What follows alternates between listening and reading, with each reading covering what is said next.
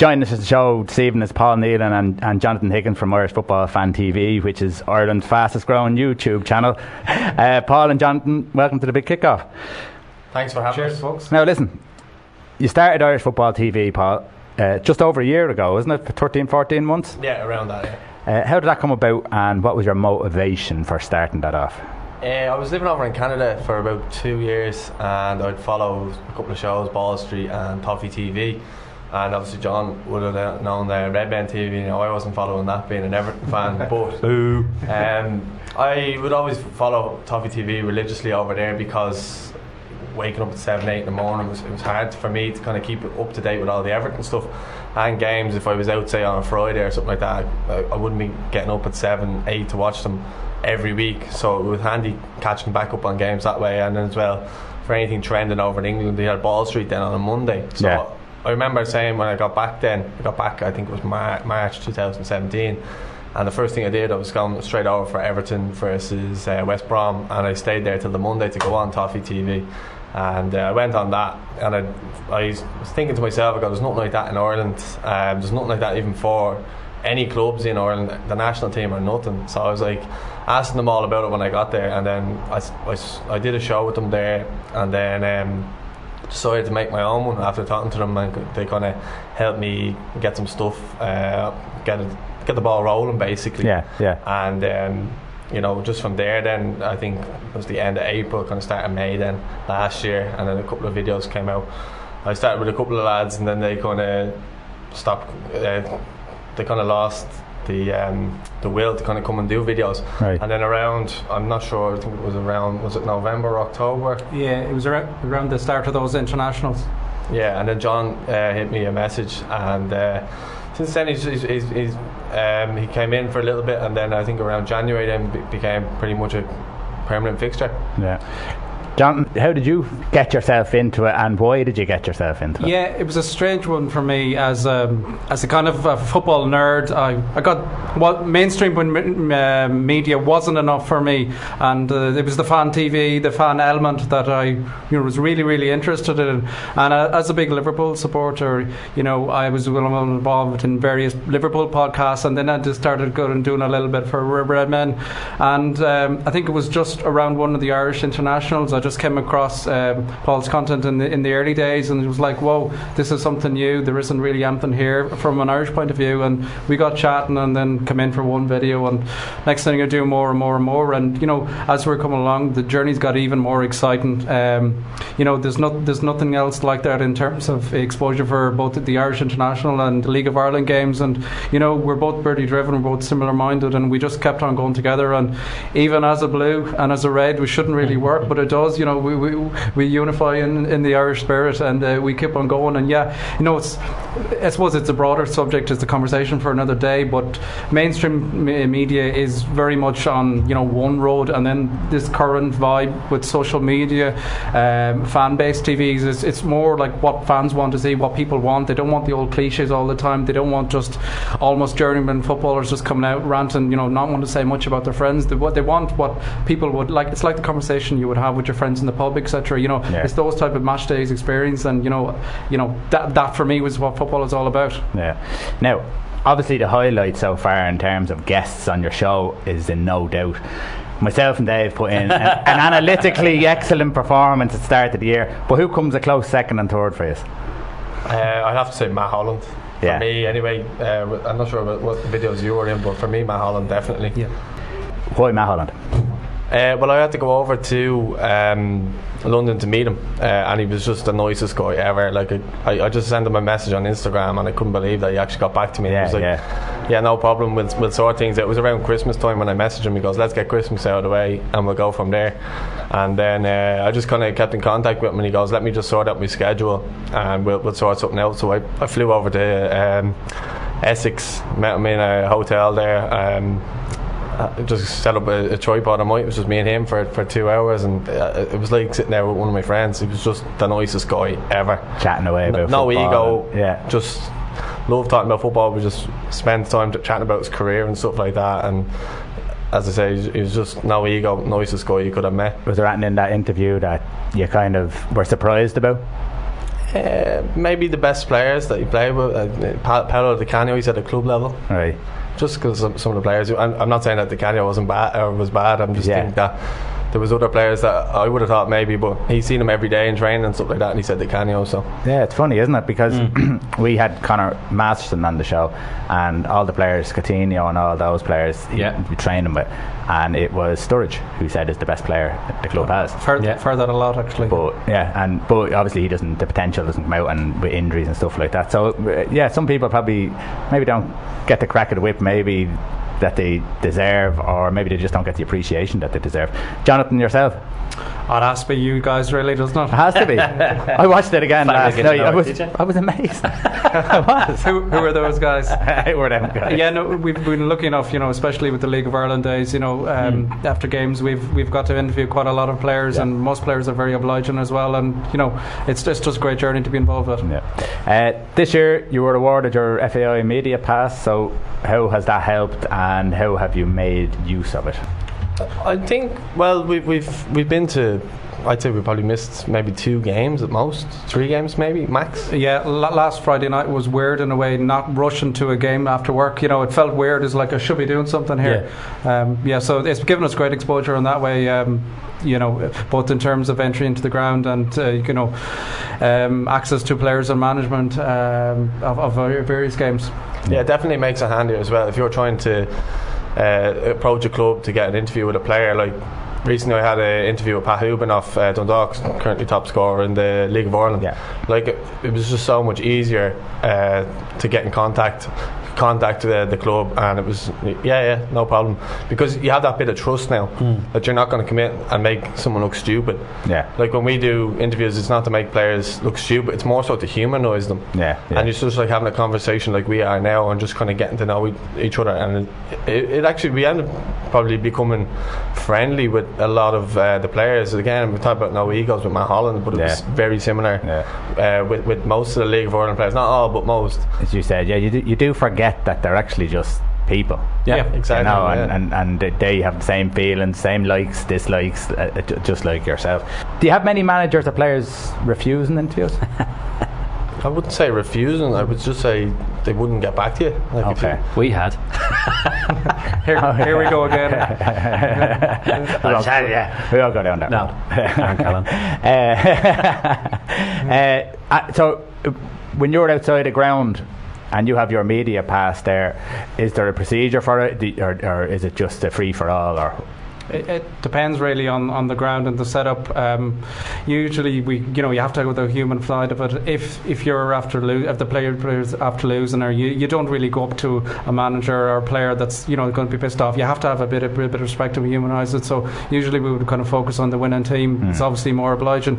Now every ground is different, but usually there's a mixed zone outside the dressing room areas, and you just really go up, and it is a little bit of a free for all then. But I have to say, a huge percentage of the players and managers are very obliging with their time, and we've got some great content which you can see on our YouTube channel and all our social media pages. There you go. Have you focused on League or First Division at all? No, it's been primarily the League of Ireland, the Premier Division so far. But we do plan in time just to get to a few more First Division games as well. My hometown club now, Galway Saudi FM. Will certainly get a bit more focus now. Well, it's not true, Warren, of not wanting to do it. It's the fact that we both work full-time jobs, and there's not enough of us to get to other grounds as well. Like we have to go to a game to cover the game, and then to get the interviews and all afterwards. And people seem to forget that sometimes, and they're like, you don't. Sorry, go on. People seem to forget that sometimes, and they're like, well, you don't cover this and you don't cover that. It's like, we want to cover that, and as time goes on, maybe we will expand. So for any fans out there who actually enjoy your channel, that you will be going to the likes of Turner's Cross, to say, for example, or grounds that are a little bit further away. I'm a Shelbourne fan, so I haven't even been to a Shelbourne game this year because I've been trying to get focus on the Premier Division, because there's a bigger audience there right now, and until we build that, you can't really start dipping down at the moment. Yeah. Like and as well as that, there's other fan channels now that are starting to kind of come along, and they're trying to do similar things, which I'm kind of happy about in a way, because it raises the profile of the league. Even the FAI, even Soccer Republic have all upped their game in terms of marketing the league and all since we've came along. Yeah. So it keeps you on your toes too, doesn't it? Absolutely. And would you predominantly go to Dublin grounds at the minute? Only again because I say about work, like I work over the weekends too sometimes. So say Johnny, I think you work Monday to Friday. Primarily Monday to Friday, but like you leave for work at 7:30 on a Friday morning. We out of location, not by choice. We have to usually pick the nearest Dublin-based game. But even still, like we'll go straight from there after work. Get the game, cover the game, get a few interviews afterwards, and it could be after midnight to come back, and then there's all this editing and all that come down. So we would like to go to the various grounds around the country. We'd love to get to and expand, but we are kind of limited at the moment. Even like tomorrow, we wanted to go up to Dundalk or playing Cork, and it's a huge game, and it'd be a really exciting game to go to, and we'd love to be able to go up there. But again, I finish work at 7. The game probably starts at 8, and it's up in Oriel Park. We've been to Oriel Park once this season, and that was actually against Cork earlier in the year. It was a nightmare in traffic as well that on Friday evening. I actually had that day off, so I actually got a bus up. So there's a bus from the city centre in Dublin, the matches bus, that brings you up for a tenner. So I get that up, and I did be up in Drogheda a good bit too. So that's again how I met with Pat there recently enough. It's handy enough to get to, but the thing is, it's every hour. So it takes an hour to get there. So if you miss that bus, you're waiting 2 hours. It's annoying. When you look back at your first show, how do you feel it's progressed? I can talk in front of the camera. Were you very nervous when you started? Yeah. And do you still get the same nerves, or is it a different type of nerve, or are you comfortable now with that situation? I'd be comfortable. I would do most of the intros and stuff like that, so Johnny wouldn't actually have done a lot of the intros, so it's probably a lot newer to him. But for me now, I would be fine. It's just for me it's the open and the close that's the only kind of difficult part, because sometimes you're kind of, I think I even did it with yourself. I called you Ray on our show with Roy, but it was pure just down to like making sure you had everything collared and perfect, and sometimes you'd say a player's name wrong and you have to redo it and stuff like that, and it's not even that. It was probably the most nervous was my first interview was with Dane Massey, the Dundalk captain. That was probably the most nervous. But once I met him, sat down, we had a cup of tea or coffee, I think, and then we just got into it. And I'd say to him like, I don't really like the intro. It's not really my favourite part. Everything else, I'm alright. But as time progressed, it's one of those things. It's practice makes perfect. They say when you do something 100 times, I don't know, it becomes natural. I don't know. What about yourself, Jonathan?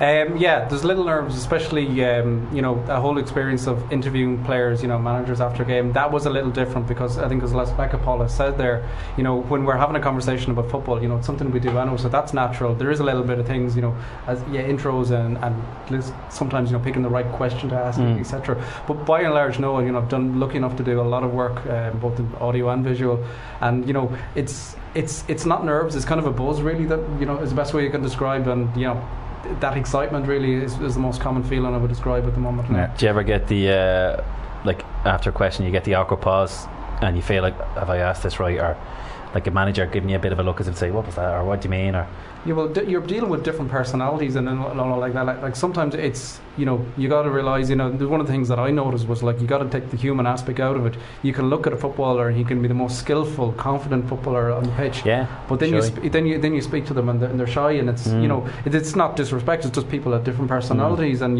that's a little bit more challenging than to try and make that person comfortable with you. And and I suppose it's like anything. The more you do, the more of a network that the people will build up with you as well. Will make things a little more comfortable as well. And how do you find like the papers and that kind of thing with you guys? They be kind of trying to muscle you out, like the kind of the new age media kind of thing. Do they ever do you get a bit sneers? You get some odd looks, but by and large, most of them are actually come up and would praise it. I've got a lot of praise. I think you have as well. You would, as well. Like the whole media industry is completely changed at the moment, and media is starting to accept that now as well. Like you look at all the papers, they all have online platforms, etc., etc. The whole industry is just completely changing. So most people are embracing it, and most people will be full of good words and full of confidence, and be all very nice to us. What's the future so for the Fan TV? What are you looking at? Where do you look to go? How do you make it bigger? I'm just looking at the progress. We've got some exciting stuff kind of coming up. We can't really reveal at the moment. Give us one exclusive. Go on. Just one. Well, we're doing something with this Bluebell game against the Celtic Legends. That's right. TCC's the crack, isn't he? I can tell you, I'm not telling you. That's all you're going to tell me, is it? But no, there's supposed to be the likes of Stillian Petrov and stuff like that coming over, and I don't know if you've seen the Man United Legends game covered. Yeah. So it'll be similar to that, but they'll have Stillian Petrov. I think there's talk of John Hartson coming over. Yeah. And there was also, maybe talk of Robbie Keane playing the game as well. Oh, great. And there's a slight possibility of maybe Henrik Larsson will play. But see, we did such a good job with the Legends 11 for the Manchester United game that they wanted to come along and help them with that. And brilliant. That's just one small thing. We've got talking to some other people like that, and they've been talking about getting some interviews with some Premier League players. So the seeds are planted, and just kind of when those type of things happen, then people start taking it seriously when they see it with kind of bigger names and stuff like that. Then people start to go, what, these aren't jokers. Like, these are serious about what they're doing. And do you think that you'll have more, like the Matt Holland trip away to talk to Irish abroad, or maybe phone interviews or Skype interviews or whatever? Will it broaden out that way, or are you going to leave a home base?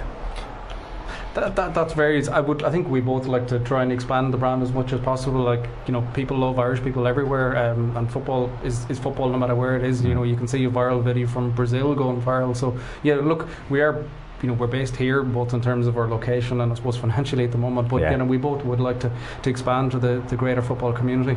I do think as well, and we are actively looking for a sponsor at the moment, because between equipment and everything else is very expensive, as you guys probably know. We have to kind of make do with what we have at the moment, and we have done that for a while, but we've got on to a couple of companies, and emails have been sent back and forth. So I think the future's bright, and it's exciting times.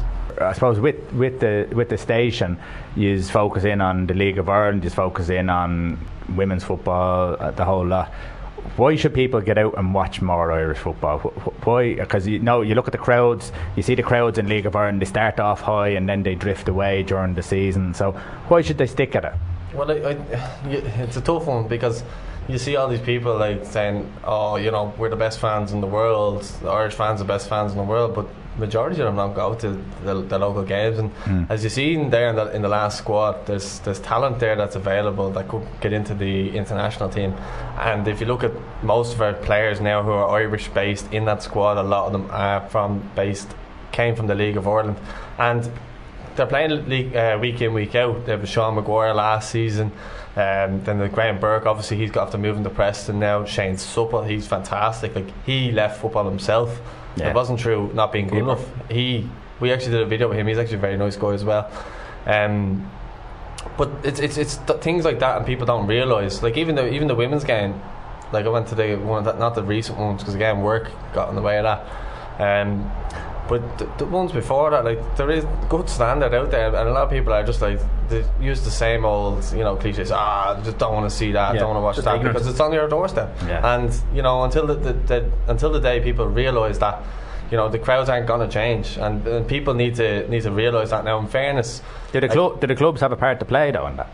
I do. I feel like some clubs market their club better than others, and others don't bother at all. Like, I look at some clubs and I'm just like, what are you doing? Like, we probably promote your club more than you actually do. And it's just things like that, and it's frustrating from an outsider looking in at clubs, and especially the smaller clubs in Ireland, and you're just like what are you doing? Like, there's so much potential there for all. Like, in my opinion, every club should have their own Shamrock Rovers fan TV. Every single club should have, for example, something like that. Cork City FC fan TV. Dundalk, I think Dundalk actually have a Dundalk report, and he does interviews after the game, which is quite good. That Dundalk Sport, would that be him? I think sorry, live at Oriel as well. Is that Jerry? I think as well. Yeah. No, but the thing about the league that kind of frustrates me, and I suppose I've been guilty of it as well. We both have.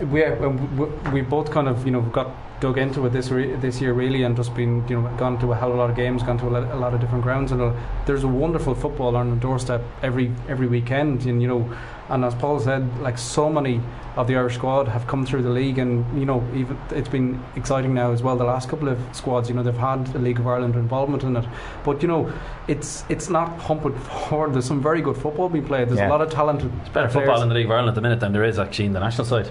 I'd have to agree strongly with that. And not only that, you have talent from whereas before going to England was the be all and end all. Now it is still the pinnacle of a career, but you do have players coming back. They might have been in England a year or two. They're now the League of Ireland is now a realistic place for them to go to apply their trade. You've players coming back. It's really, really exciting. There's some great players in the league. Just get down to a game and embrace it. And it wasn't so long ago that Trapattoni tried to praise himself by saying that there isn't even a league in Ireland. Wasn't that correct? I believe there was some inbred comment. Okay, well listen, what we're going to do is we're going to go to a break. We're going to take a breather. Yeah, because it's melting in here, and we'll talk to you then. You're listening to Liffey Sound on 96.4 FM. And welcome back to the big kickoff on Liffey Sound 96.4 FM. If you want to text us, it's 087 062 7138. You know what our email is by now, but I'll say it to you: the big kickoff 96.4 at gmail.com. We're on Facebook, Twitter, Instagram, and look for us everywhere else. Google us, we're there. Okay, the World Cup. It's been interesting. We had a little talk just beforehand, slightly about it, and it's hard not to keep talking about it. Germany. We'll start off with Germany. Dave, your thoughts on Germany? Obviously knocked out, but your thoughts overall on them? I was certainly surprised after the second game. I thought after the second game, when they kind of done it in the last minute, I thought, all right, they'll click in now and get going. And then I was in work and then just getting the updates, and I was like, still in all.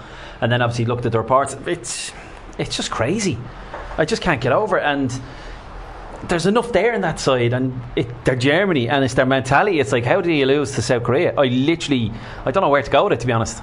I really don't. It's one of them where it's like, I just can't believe it still. What do you think, one. Paul? What do you think? What was their downfall? What were they missing? Obviously, people are going to talk about Sané. That was always going. The minute he didn't pick Sané, if they failed, he's going to jump down his throat about that. But there has to be more than that. So what can you put your finger on that maybe was a problem for them?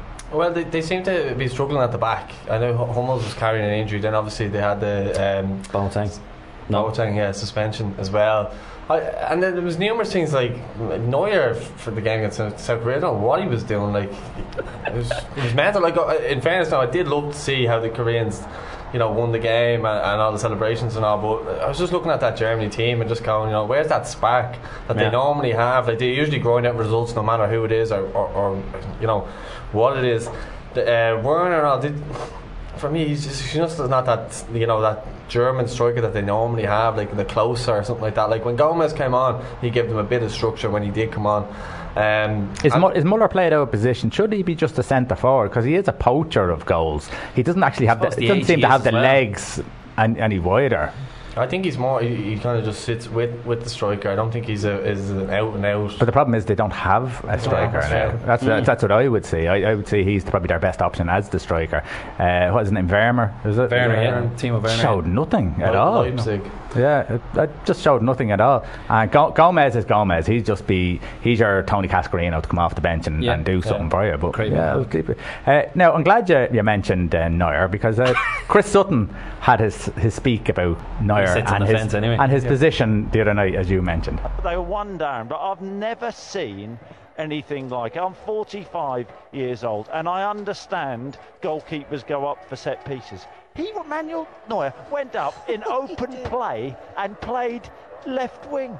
And there were defenders behind him. I have never seen anything like it. It was like a game in a school playground. What is he doing? That tells you something, that they actually couldn't have put Süle, the centre half, a bit further forward, or Hummels. They were playing behind him. When have we ever seen anything like that? I mean, this is the World Cup. This is the World Cup, and your goalkeeper's playing left wing. It was brilliantly comical. Brilliantly comical. But I'm going to say it because I've watched him for years. He's not got great feet, and I'll fight anyone over it. He's not got good feet. when he's put under pressure, he's a big, tall, lanky, 6'5", whatever he is, and he puts it out wide, puts it out the touch. He showed when so what's he doing playing?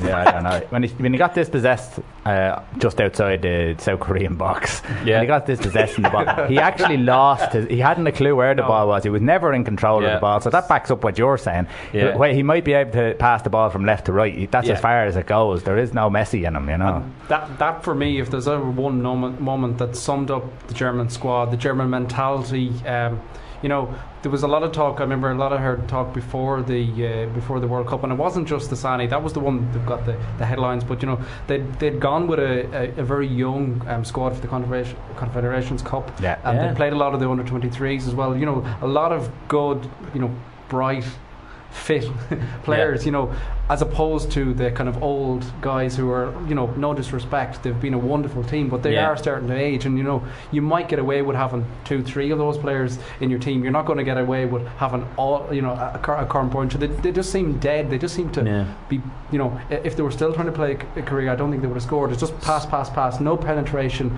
no bit of speed, you know, and you know, the fact that he's up the pitch, you know, and call him that in that position and just look so dead and lethargic, it's just, you know, it's hard to take. You know, there's no way, you know, Germany with the amount of young skillful players that they have are caught in a situation like that. It just beggars belief. So Yogi Löw lacked a bit of bottle, maybe. I think he did. Picking the squad. I think he was too much. You know, this team has given me so much. You know, they're almost my buddies here. You know, I want to give them the last chance to go out in the utmost high, and then maybe come in where the reality is we've seen it with various teams. Even look at other sports. The Irish Rugby International, but O'Sullivan always comes to mind, where you know he kept going, and then we got caught and we needed a refresh, and there was no more young blood to come on, and that's why Schmidt is great for the Irish rugby team, because he'll play the people who are in form, and that's it. And you know, it's a constant, because you never want to be where it's kind of, okay, this team is done, I'm going on to Team B. You know, you need to have a general recycle the whole way through blood, and that goes the same with all sports. And you know, they just got caught rotten. You know, there's Korea, they're a bog average team, really, for no disrespect, but they play them off the park at times. You know what I mean? It was just incredible. I thought Julian Brandt was the only spark for them throughout, the only highlight, and I think he'll probably benefit from going to the World Cup ahead of Sane. He'll probably get a big move now, and he does look like the next star to come out of Germany. And haven't we seen it before? People winning the Euros and then going on to the last World Cup winners have not got out of the group. France, and then France back in 2002. So there was a gap in 2006, I think. That was it. And I'd seen a few tweets today from English people saying we're going to have a disastrous 2022. So,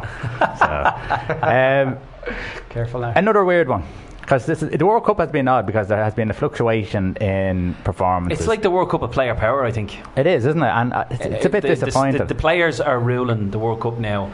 Like, it's obvious. Brazil, Neymar, you can't push him too much. Argentina, it's definitely obvious.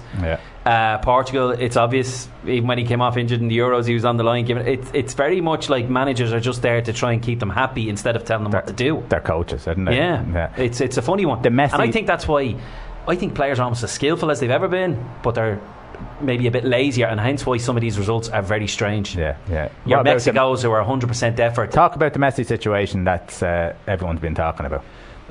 Player power, apparently. He's running the show along with Burchag and a few others. Well, simply, this is the story that's going, that the clip that he's gone over to and the then there was the sideline where apparently Sao Paulo asked him, can I bring on Aguero? Now that has been put down from a few reporters in Argentina, but I suppose you're going to have to do that if you want to think that your team has some sort of morale. But again, the performances, just like the German and probably just a bit like the French as well, the performances have been a bit flat and not up to the level that they should be, and that's probably because of discontent in between. And sometimes I think the stars are getting too big for their boots, and they think they're actually better than they are. What do you think? There's definitely the evolution of player power.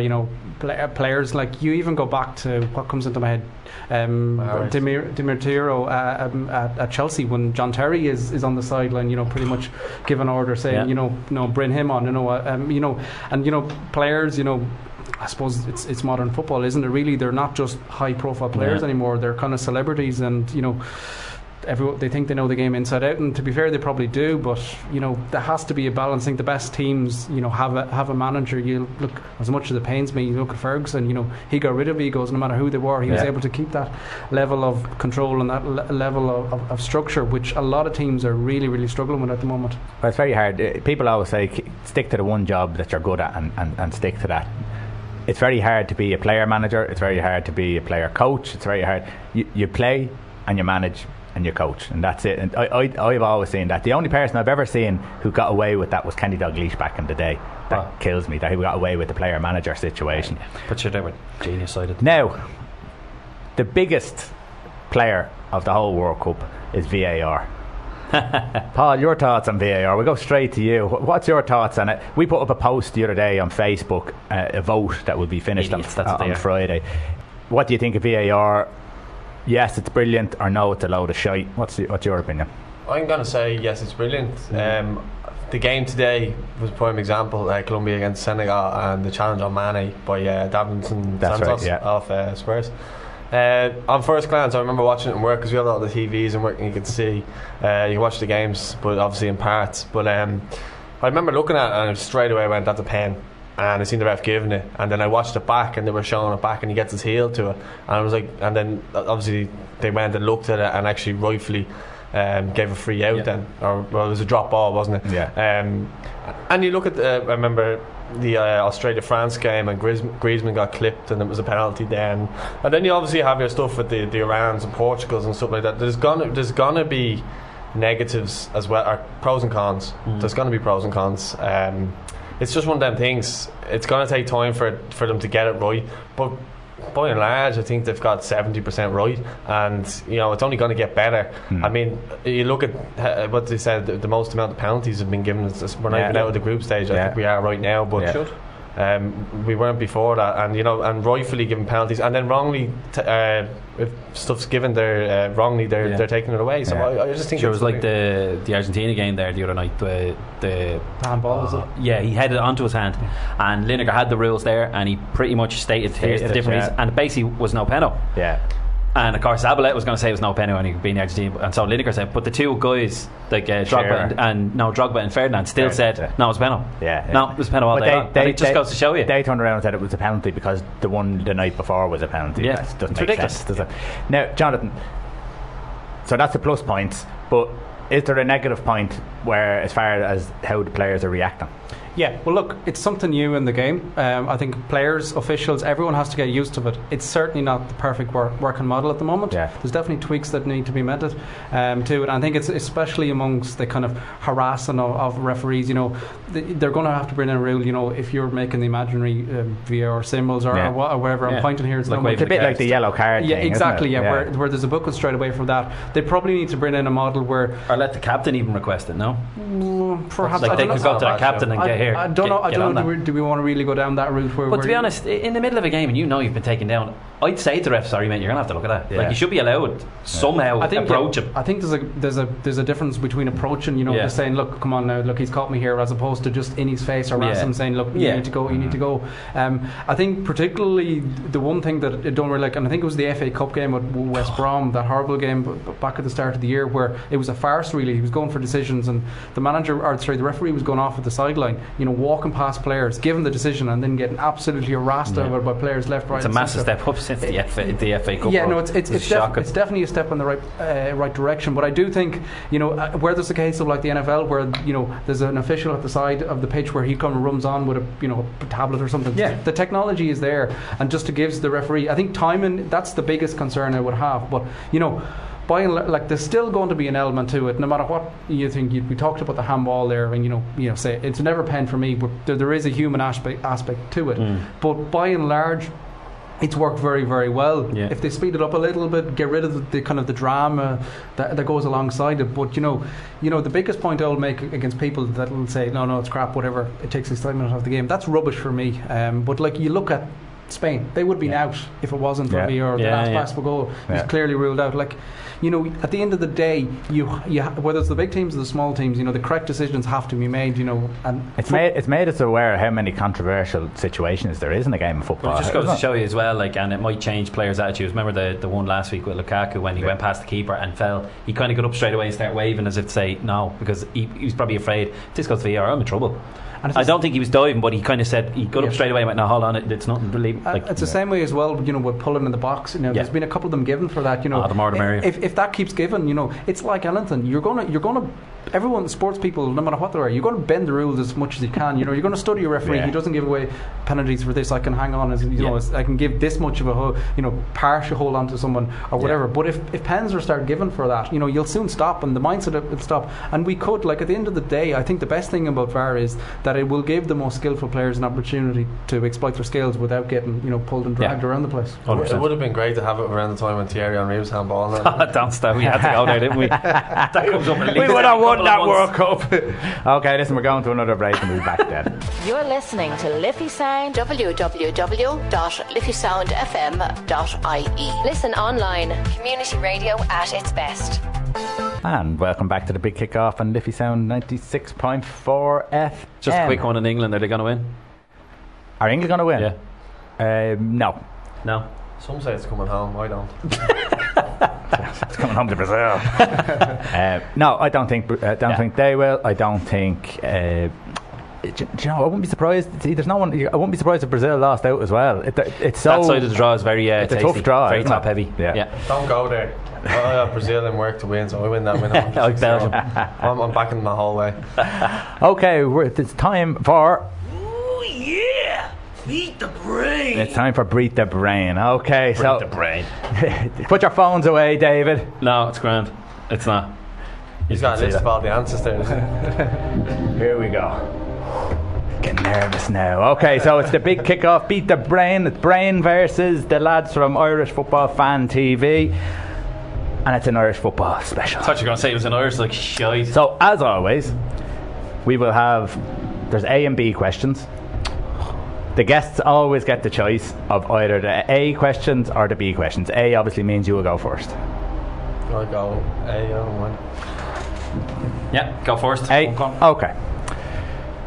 Randolph, Coleman, Brady, and which other Irish player played every minute of Euro 2016? Jesus, that's a tough question. John O'Shea. Don't like where this is going. You're not comparing, you're just going for it. Go on. Are you happy with it? John O'Shea. I see dissension in the camp. John O'Shea. I'm going to split them here. John O'Shea is wrong. Oh. Dave, you don't get a bonus name point. the others though. Not that it's going to make a Randolph, Coleman, Brady, and which other player? Clark? No, Jeff Hendricks. There you go. So you're not sure, are you? You have to Google that now, will you? You're not sure? That's on the list. That's on the list. It's all I right. could have sworn it was O'Shea. No. Torres, Oh, good. Luis Garcia, Lukaku, and which other player has scored twice against Ireland in a major championship? Garcia, the Mexican. Torres, Garcia, Oh, sorry. Lukaku. I wasn't listening. I just heard Torres and Lukaku. Do you know who I thought You only have to concentrate for 1 hour of Yeah, the I know. show. Sorry. Can we answer? You can after he fails. No, give me a sec. No. Oh. No. Mendieta? No. Griezmann. Paul. Who do you think? Are we allowed to take a second answer? Yeah, you can. No, it doesn't matter. He's gone. You can. Griezmann. So is it out of the three that are there or another player? Another player. Yeah, Griezmann at the Euros. Yeah, You're as good as me for listening. Yeah. 1-0. Do you know what? I knew it was Griezmann. I said, no, what? I thought it's too obvious. Because you were saying Garcia, I was thinking Lukaku scored 2 against us. Idiot. Okay, I thought it was so smug saying Garcia. lads. A question again. Who has more international goals? Paul McGrath, Robbie Brady, or Andy Townsend? It's not Paul McGrath. No, it's not Paul McGrath. 50-50. Probably music. I think Brady has about 4. I don't think it's Brady. Townsend. Yeah, go Andy. Paul McGrath, watch. Paul McGrath. Yes, that's what I Paul McGrath 8, I know Robbie them Brady too, I know 7, Andy Townsend 7. Here we go. David Bogle. Foreigners. Same question. Aidan McGeady, Matt Holland, or Gary Breen?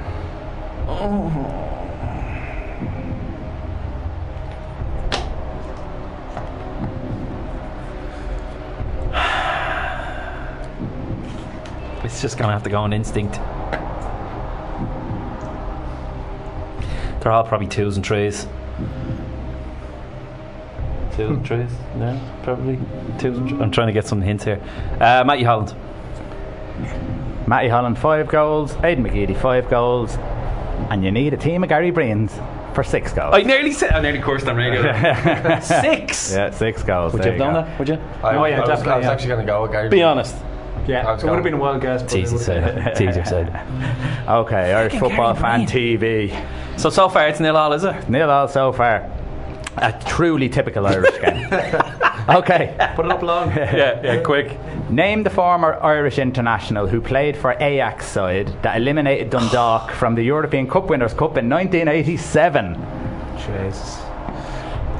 So think of the era. Shut up! Sorry, I got my instinct is kicking in here now. Leave it alone, Roy! The year I was born. Rub it in. I don't think I watched a lot of football that year. You remember Euro 88 because you're seeing it, so think about it. Did you? He was one. He would have seen the videos. Oh, yeah, I'm sure. Maybe, Brady. So name the former Irish international who played for Ajax side that eliminated Dundalk from the European Cup Winners' Cup in 1987. Who could have made that move to Ajax?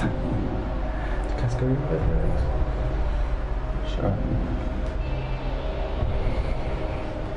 Wouldn't you have to give me the 80s and 90s questions? Can we have the position? No. You can. No. After your answer. I'll let you go with this one, so. I nearly said It's a wild one. Is it Cascarino? Not Tony Cascarino. Do you want to have a guess? Rude Van Frank Stapleton. Frank the Tank Stapleton. It is indeed, but you still don't get that for that. I know. Give me the 80s and 90s one. Give them the two. So it's still 0-0. Yeah. I wasn't even born. I know. That's why. Give me them ones. But it doesn't matter. You should still know these things. David, with 11 goals, who is the League of Ireland's all-time leading scorer in European competitions?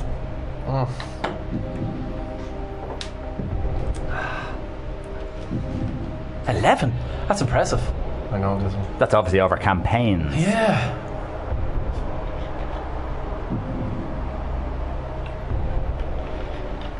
You know. And I'd say you know. Because he's probably shells. He's giving me a hint here. He's fishing. Paul, stare straight Glenn in. Crowe? Bowes? Do a Roy Keane. Stare into the space. Give an answer. You say Crow Bowes. I was going to go with Jason Bourne. Shells. No, Okay, go on. an I said it. What was it? I know who it is. Who was it? David McMillan. You're wrong. It's Glenn Crowe. Yes! That's wrong. 11 goals. I don't think McMillan's got 11. 11. Oh. Go to another break. We need Google. I'm not sure about Matty Hall. What was it? Who was the other one? Jeff Hendrick. Yeah, Jeff Hendricks. Okay. This is rigged. I'm in their head now. Which FA Cup final scoring star took up a player manager role in the League of Ireland in the 90s?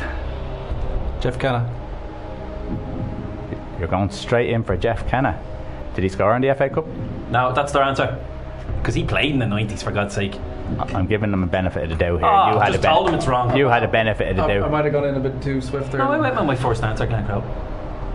Premier League. FA Cup final scoring star. Sorry. And he managed the League Became a One. manager in the League of In Ireland. the League of Ireland in the 90s.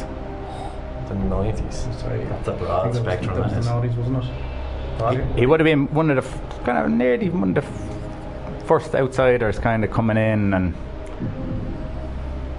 Sorry. then went on to. I won't tell you anymore then. Sam Allardyce. Did he score in the FA Cup final? No. That's who I probably would have plumbed for. There was someone else. There was someone else who's a decent name. He went on to slightly bigger and better things. Oh, slightly. Tough questions. Don't give me that. Fair play to you. Oh, Do it. Go for it. Laurie Sanchez. Laurie Sanchez! That's a great shout. Sligo Rovers. Wickham. So we're 1-1, but we'll go. Is this the last one? No, you have a question in hand here. This is the fourth one. Preston in hand. In the 98-99 UEFA Cup match between Rangers, where did Shelbourne play their home leg? What's going on here for a minute? Oh, you know it, do you? Bask in the glory. Wait for the fan. Frenton Park. Tranmere. Yeah, okay. Only talking about recently with somebody high up in Chelsea. It's great. Did you think of these questions together? No. No, there's no He fix. tells me nothing. Believe me, I've He no. wants me to lose. That's the problem. Okay, here we go. In the World Cup qualifiers, we played Georgia at home. There's 2 points available for this. What? Why? Do I get 2 points? Sorry, I'm getting taken. You're like out. a child. I know. I'm getting excited because I'm winning. First question, I just want to rub that in there. what was the score? So the home qualifier against Georgia in our... The recent one? Yep. McGeady. 2-1. In the home qualifier against Georgia. Was it 2-1 or 1-0? McGeady scored. George, hold on. Yeah, Georgia, he done the Do they wear yellow? All yellow. he did the 2 flicks, and that's Moldova, I think. Is it? That's a different game. It's 2-1 because I think they got an equaliser, and then McGeady scored in like the last minute to win it. That was at the away leg though. No, the away leg was 0-0, I think. Or 1-0. No, it was 1-0. It was Duffy scored in that. What's your answer? Yeah, go on, go for it. Score? 2-1. 2-1 is wrong. 1-0. did it. And now I'm going to give you a chance to get that You other did it point. Think hard. Who scored that goal? The qualifiers just Yeah. not. That McGeady goal. That was away. That was away. That was the way leg. Yeah, he did The left foot. Yeah. I don't have my thinking cap on me tonight. Were you at this game? Probably was. Away. Not the home game. That was 1-0, as we just found out. Fans me ears. I don't know either. Who's got the god? Say go with your guess. It's McLean. No. So Dave, Walters? the score was 1-0 and was scored by Seamus Coleman. Oh, when he ran it over the line, yeah. Sure. That was one of them, he just bundled it over. Yeah, it was a horrible goal. So in the same qualifiers, Dave, we played Georgia away. What score was it? Here. No, it was 0-0. We were rubbish. No? Final answer? Yeah. Yeah? Yeah. No. 1-0? Yeah, It was 1-0. 1-0. Who scored? It was actually a decent goal. We went 1-0 up, didn't we? See, I was on a golfing weekend and didn't really watch the game because it was rubbish. That could have been any game. Yeah. All the games. Go on, give it a shot. I'll say McLean. It was Duffy, wasn't it? Duffy, that's who it was, yeah. Doesn't matter. Still unbeaten. Here was the tie. That was a rubbish game. This was the tiebreaker. What is the Brandy Wells capacity? I'll give you the shout first of all. What is its current capacity? Did you forget the B there? Have a guess. In a round, whoever gets the closest. We got a new saying. They're defeated there. They're broken. 20. You have a go, Dave. You can throw it in. 3.5. 5. 3.5. Sorry. Not literally 3.5. What do you think? It's a bit more. We'll come higher. 3,500. 305. It's 3,700, would you believe? I only knew that because I checked it there earlier on. But it's only 3,700. I was I surprised. thought it was a lot more. No, they upgraded it, and 30 grand. because they're taking Terracing out of the way, they upgraded it and it got 3,700 on the new stand. So without Brazil not being in your sweep, who do you fancy? Brazil. Still, regardless. Brazil were my choice beforehand. Probably have started to click into gear a bit. Yeah. Dark horses before, and who I'm still kind of pretty much impressed is Croatia. I think they have a solid structure, a bit of spark as well, and a lot of things will have to go right for them to win, but they're definitely an outside bet. I was always going on about France. On paper, they always had a nice squad for months, and obviously building up. So I still have to go with them. But I've always been a Brazil fan, and I'm starting to think maybe. But then again, that side of the draw is seriously top heavy. Yeah, it is. Yeah. Potentially, probably whoever comes out of that side, maybe. But then again, they could be jaded. Spain on the other side, you can't rule out Spain either. On the other side, it's not too bad. But then Croatia, as you said, that side of the draw could go on another good run. It's so far so good anyway, and more the same anyway. But a bit of luck. I think Brazil have options as well. Like I think we were saying it off air there about Douglas Costa coming off the bench for them and something making a difference. And then I think you were having a little bit of a tiff about his leads. For me, no. Go on, John. Do you want to get it off your chest? Well, I just think, especially with that three behind them, you've William, Coutinho, Neymar. If they're going to get a lot more benefit out of that three, if they have someone like Firmino up top, he could really bring them to life. Yeah, exactly. Like he's played very, very closely with Coutinho as well. He knows them inside out. I just think it's more of a blend. Look, don't get me wrong, Jesus is a brilliant player, a very talented player. He's probably faded a little. He looks like a player that's probably, knows that he's struggling for a game. His confidence just isn't there. Like there's one or two moments where he's on the left and he's cut back to the right, and it's just a couple of seconds too slow and all that. But look, they're two great choices to have, aren't they? Just quickly before we finish, Roy Keane, who's been a pundit on ITV, a bit of criticism. Him and Dunphy always have had this little sort of a bite at each other since Keane, I suppose, bit him in the first place. But Dunphy was kind of slating Keane about his punditry and his, as he's called, Stone Age football that he plays, that he's brought us back to the Dark Ages. What's your thoughts on the whole Keane, Martin O'Neill looking at the World Cup and where we are? I don't know why he's having a pop at Roy Keane. He obviously doesn't choose the tactics Martin O'Neill does, but no, I totally think the football that Martin O'Neill is playing is totally behind the times, and I don't think we're ever really going to push on until we get rid of him.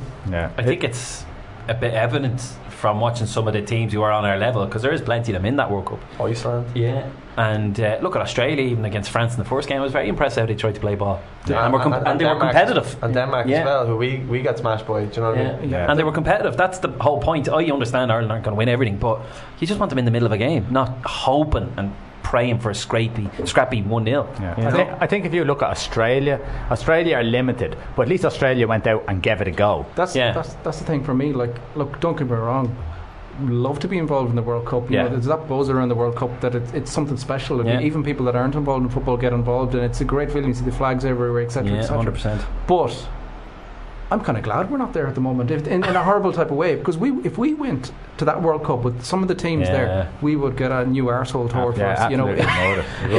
It's like the in a nutshell. Like the football we do play is it's just chronic, and we're not even I don't care what anyone says. There's enough. We don't have superstars, but there's enough players there to play a decent brand of football, and they'd be better served by a different brand of football that we're not having at the moment. Yeah, but you look at South Korea, who played ball against the world champions, and they look good playing ball against them. I think even for their first goal, or was it their second? Hopefully they're learning with a bit of luck. Well, who everyone slated Panama for being rubbish against England. But at least they're pushing on with their limited capability. They're pushing on. They're trying to score. They're trying to do the positive things. I think I would nearly rather lose most of our games and be progressing in some sort of form of football, rather than sit back and hope to nick a place. And that's what we're trying to do. We're nicking a place. We're never going for top place. We're always trying to nick that place. And if it's second place, we're trying to nick second place in a group. And when we qualified, I think it was with third place position, went into a playoff, and we just nicked that as well. We're always just doing enough just to try and nick a game, nick a spot in qualifications. So you'd want more out of that, especially with the FAI. When they're putting their emphasis on great football and technical ability, and can we get people passing the ball more, and then we knock long balls without a plan. That's the problem. You don't have to be going total Brazil on it. No. We have seen a lot of teams, smaller teams, for want of a better word, but they do sit, they're nice and compact, but then they go and play a bit. There's no reason why we can't mix it up a bit like that. You'd be happy with everyone slated Jack Charlton at the time, but Jack Charlton had a plan. He was his thing was we were knock always in the game though, regardless. knock a ball into an an area and build from there. You know, at least. But we're not doing that. We're knocking a ball into an area and just not being. We're not even good trying at the to take long a ball break. game. No. The thing is, back then we had far better players than we had at our disposal at the minute. But the thing is, you say limited other teams. You look at most of our players. They are in the Premier League or kind of just about getting from the Championship to the Premier League. They're not exactly in the domestic league like Saudi Arabia. Yeah. Like I think the Irish squad were better than half the teams that were there. But the thing is, we can't produce. Even look at the friendlies we tried to play. Even a couple of passes. I think Graham Burke, when he came off the bench against France, he made one pass and everyone was like, "Oh my god!" Yeah, that's right. I remember it well. Yeah, it was just a pass, and everyone was like, "Oh my god!" I was like, "Oh my god, what? That's how we should be playing." But that'll be driven out of him. So, Jesus. Well, listen. Tell us about your YouTube channel. Tell us about everything. How people get in contact with you and everything. So if you head over to Irish Football Fan TV on YouTube, we're also on Facebook, Instagram, Snapchat, and Twitter. Yeah, Twitter, every social media platform. Same as yourselves, Okay, lads. yeah. Irish Football Fan TV. It's growing. It's getting better all the time. It's like ourselves. You just keep working hard at it, and I think you have such a platform there to make it as big as any other fan TV. So I wish you the best of luck with it. Dave wishes you the best of luck. Absolutely, boys. And he's going to go out to the out to the Aviva Tall and get ranters and ravers like the old Arsenal boys. That's the plan. Sometimes it's just hard because people actually reject you. So it's almost like you ever see people for charities and they go up and try and approach people. It's almost like that. You actually kind of get more rejections. Nowadays, people are starting to kind of recognise us more and more, and people come over going, "Oh, I subscribe to your channel." I said, "Well, why don't you want to be on it? Or do you want to be on it?" And they'd be just like, "No, I've got face for radio." We'll walk out, Dave. If we don't get tickets for the match, we'll walk out. Yeah. Okay, listen, we're on next week. We have concussion coach on next week to talk all about. What's that his name? Mark from Concussion Coach. I can't think of Mark's second name. And he will be on talking concussion, and Johnny Sexton, I suppose, seems he's the concussion master. Yeah. We'll talk to you next week. Good night.